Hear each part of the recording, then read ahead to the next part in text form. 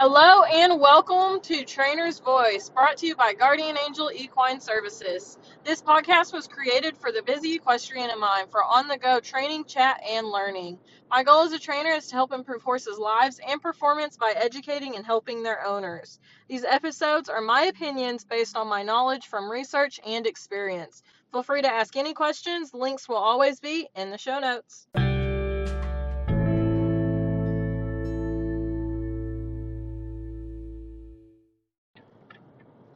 Okay, so I wanted to talk about a little update here real fast. I know that some of you were pretty excited about doing our ride and listen lessons on the podcast and doing our trainers meditation sessions, and I personally am super excited to do them as well. I am going to put them on the back burner for just a little bit longer because I've got a lot on my plate. I'm trying to move things around, make sure I'm not biting off more than I can chew. And now that we're getting into spring and our writing schedule is kind of kicking off, like I don't want to continue to put things on the back burner. So I am trying to work my way around and figure out how to get everything done for you guys. We're getting more of the YouTube videos up and going, and so I'm super excited about that. I just want to make sure that I'm doing everything. We can get everything on a schedule and get everything done, and that way I can stick to that schedule. I just don't want to start it and then not get very many done at all. So I'd rather just keep it on the back burner for right now. So I am sincerely sorry for that. I know some of you are excited for it, and we're not there yet. So while for my New Year's goals, that was pretty much the only thing left as far as business wise is what I want to do. And so hopefully we'll get those done here shortly. Now, for today, I wanted to talk about something that has kind of been brought to my attention here recently in the last year and almost a half. I've been researching a lot about positive reinforcement. We've started our own journey with Jake, and I've kind of realized that a lot of the people who do positive reinforcement at some point probably followed Clinton Anderson. Some of them may not have at all, but I have met in my journey of being in the positive reinforcement side of things, I have met quite a few people who actually started training with his method and then veered away from it later on. And I feel like this is the same story for a lot of people. And I have kind of followed more and more people of their training techniques and things, and I'm just really starting to notice a trend here of people who have started to follow him and then no longer follow him and things like that. And I think really the biggest thing is he's just a really good showman. And so I kind of wanted to talk about my journey and when and why I kind of just veered off from his training methods, and kind of just give y'all my side of the story, and also why I think this is a trend for his followers. Now, that being said, Clinton Anderson still has a ton of following and people who pretty much think he is an equine god. And while I do not think that, this is not a segment to really just be judging him as a trainer. A lot of people are probably just going to be like, well, you have done nothing with your life for training horses, so I have no room to talk. And that's fine if you think that. That's fine if you want to say that, whatever. I don't care. I'm only here to be sharing my story on why I have no longer been following him and why I've gone a different route and things like that. So I just figured I'd share my story because this seems to be the trend with people in a more ethical way of training, society type thing. So even people that use positive reinforcement and still negative reinforcement, also I've seen people who have pretty much kind of sort of the same story as well. So anyway, let's get into it. Something I find that really, when I first started training Jake, I was 13, he was 3, and when I finally decided that I am going to do the work myself, I want to just get it done. I seen a lot of his shows on TV. That's originally where I found him. My papa watches a lot of the RFD TV. If you've seen it, it's on cable, you know.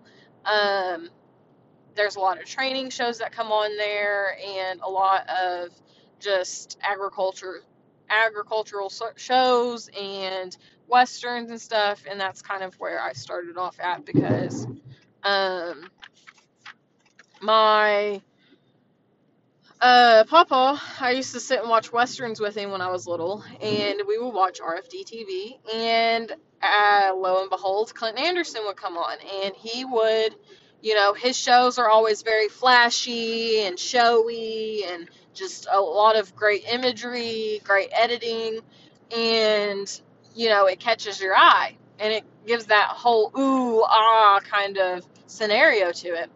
However, to add on to it, a lot of you may know his horse Mindy, that he did a lot of the tackless and liberty training on, um, really is what inspired me to follow him and to really just drop the gun and be like, oh, we're doing it. And while I think she is just such a brilliant mare, um, she's kind of been his push into, I think, a lot of people's lives, because he did that whole famous slide and stop with her. He does reining pattern with her and all that stuff. And that at that point in my time, I just thought it was amazing. So of course, why not? Why wouldn't I follow him? The other thing that really got to me, and that I think gets to a lot of people as well, is because it's very common. Not only am I dyslexic, I'm OCD, and I'm pretty sure I'm ADHD. Not diagnosed that, but pretty sure I am. And I have to have a step-by-step thing. I like things to be organized. I like to know what I'm doing, when I'm doing it, and how I'm doing it. And Clinton Anderson's method offers that. He has his fundamentals, intermediate, and advanced kits that you can buy.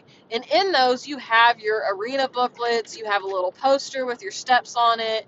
You know, all in a line, what you're doing, when you're doing it, how you're doing it, all these things, all the DVDs, like, there you go. It's all there, everything you need. And to me, that was very fascinating. It was like, what else do I need? Like, I just buy this kit and we're off. You know, I've got all my instructions. So I did end up getting his kit for Christmas one time from my dad, and I started using it. And that's originally how I started training Jake, is we did the fundamentals kit with Jake. However, I never really finished out and went into the intermediate side of his training, because at the end of his fundamentals training is really when I started transitioning out of using his method, and we'll get more into that in just a minute. But I also feel like that is a huge reason on why people follow his method. Another thing is that he really promotes his method to be for every single horse. His method works for every horse, and it will work, and you can use it on all your troubled horses, and they just become fantastic. And, you know, so he really pushes his method as a fix-all for any horse. And it's the same method for every single horse. They all get it and all that. And so I feel like the way he promotes his method and the way he shows things has just really drawn a ton of people in. Now, I don't feel like there's anything wrong with being a showman at all. I think, you know, if you have that talent, great. If you have the people to edit, great, you know, whatever. But I do want people to be aware of some people who like to do these things are literally a snake in the grass. So, more to this though. I started stepping out of his method after me and Jake kind of had our barrel racing accident. Some of y'all may not have seen that, but you can go on my YouTube channel. Links are always in the description. And find my barrel racing accident video.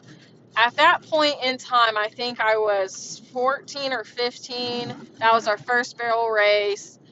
And I didn't understand that in our training, while Jake did fundamentals really well, he was stressed all the time.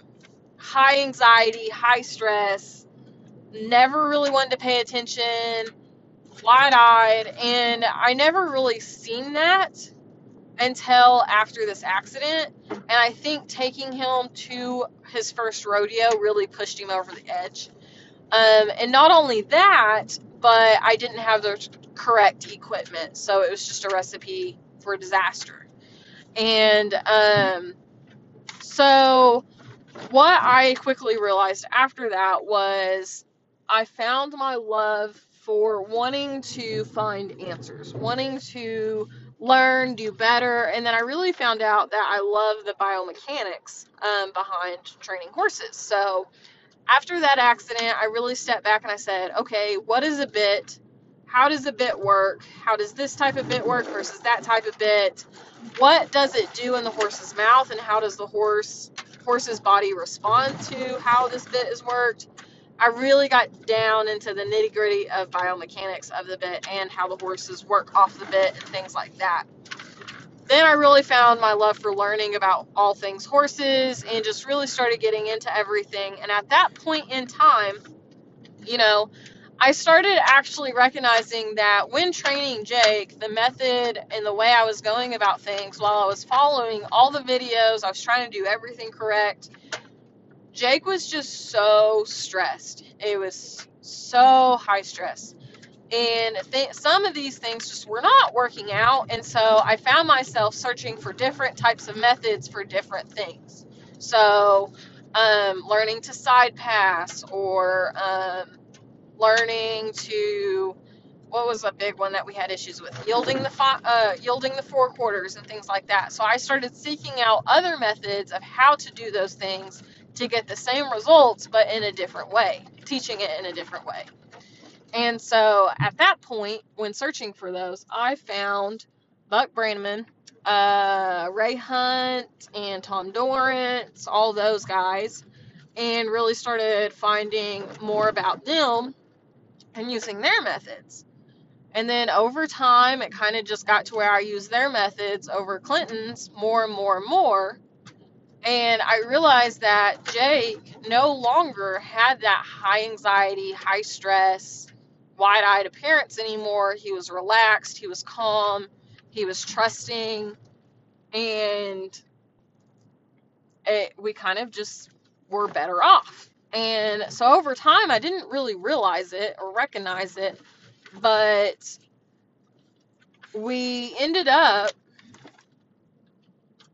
I don't even remember when I actually recognized that I wasn't using Clinton Anderson's method anymore.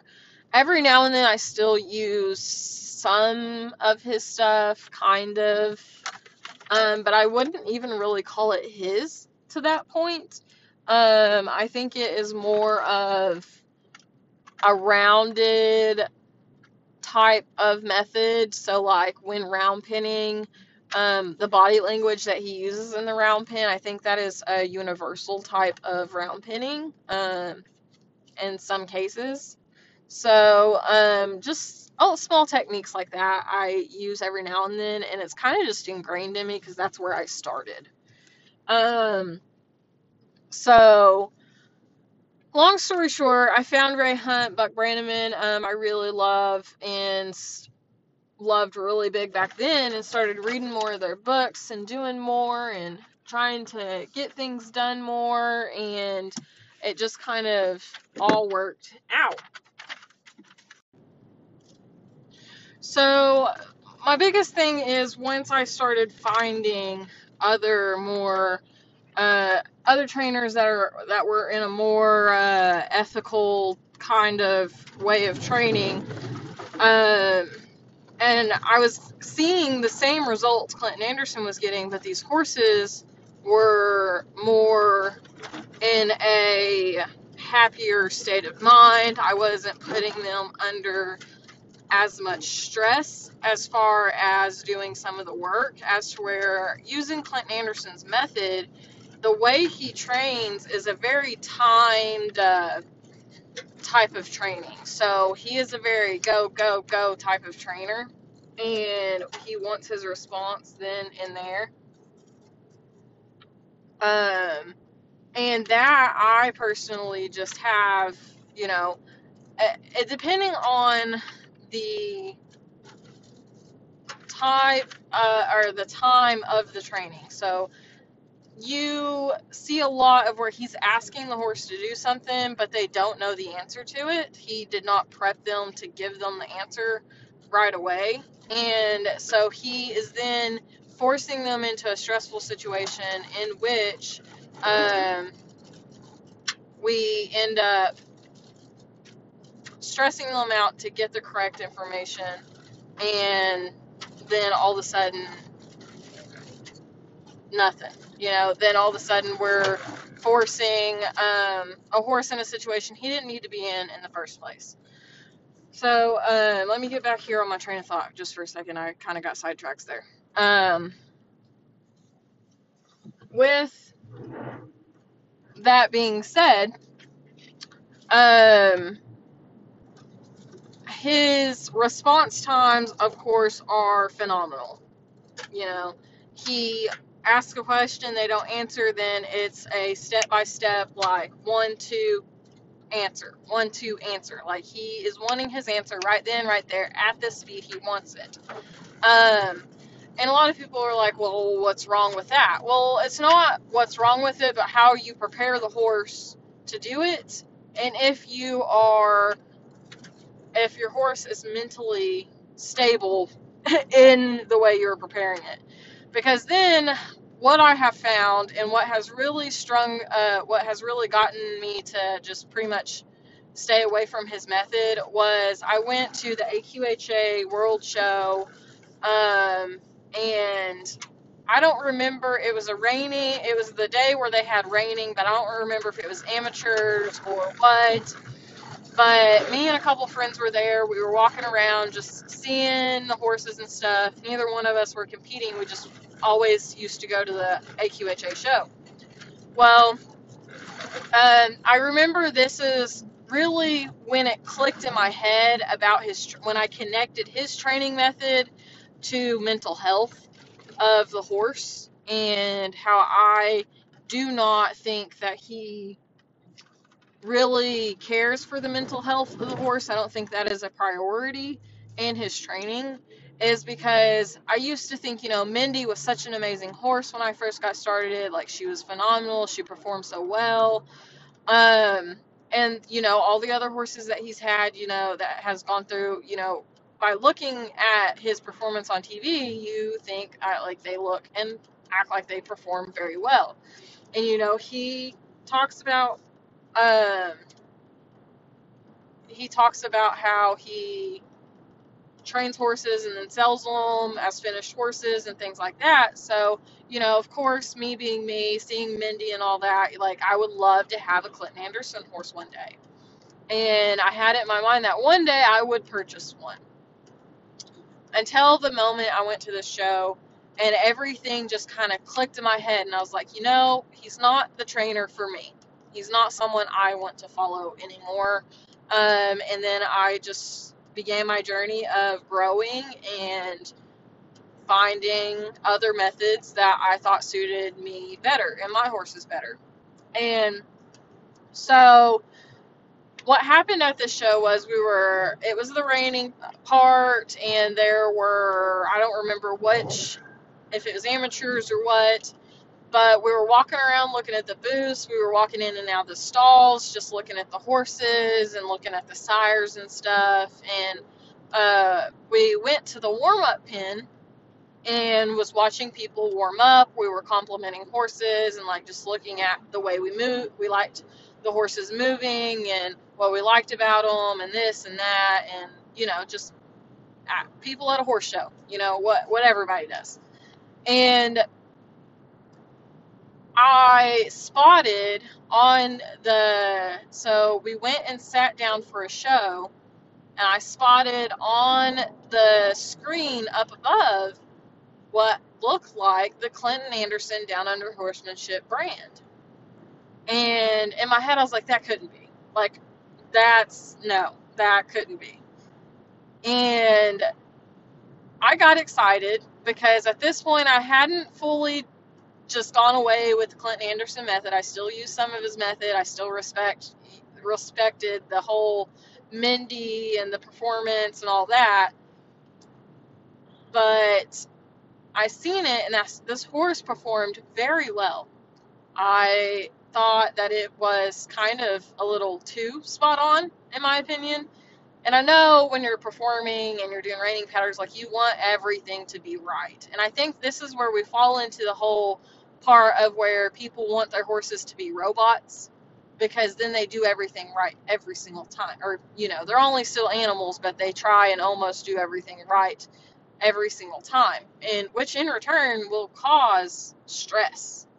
And so I watched this pattern, and I was watching, and there wasn't a lot of vibe from this horse compared to a couple other horses that had been shown. So this horse didn't really seem to have emotion in his face. This horse literally reminded me of a horse that came to do a job and to do it to the best of its abilities, and that was it. There was no love behind the horse. There was no excitement. There was no vibe behind it. And, at first I just didn't really think anything of it. But I told my friend, I was like, I have to go talk to this lady. I have to go make sure that this is the brand. And so I did. I went and talked to her, and we had a conversation, and she said how she really, really loved her horse. And she even stated that she wasn't the hugest fan of Clinton Anderson as a person, but she loved and respected his training, and she absolutely loved the horse that she bought from him, and how perfect this horse is, and how it shows spot on almost all the time, and things like that. And I was watching her kind of ride around or not warming up, but cooling off in the, warm-up pen. And when she cooled off, she got off and,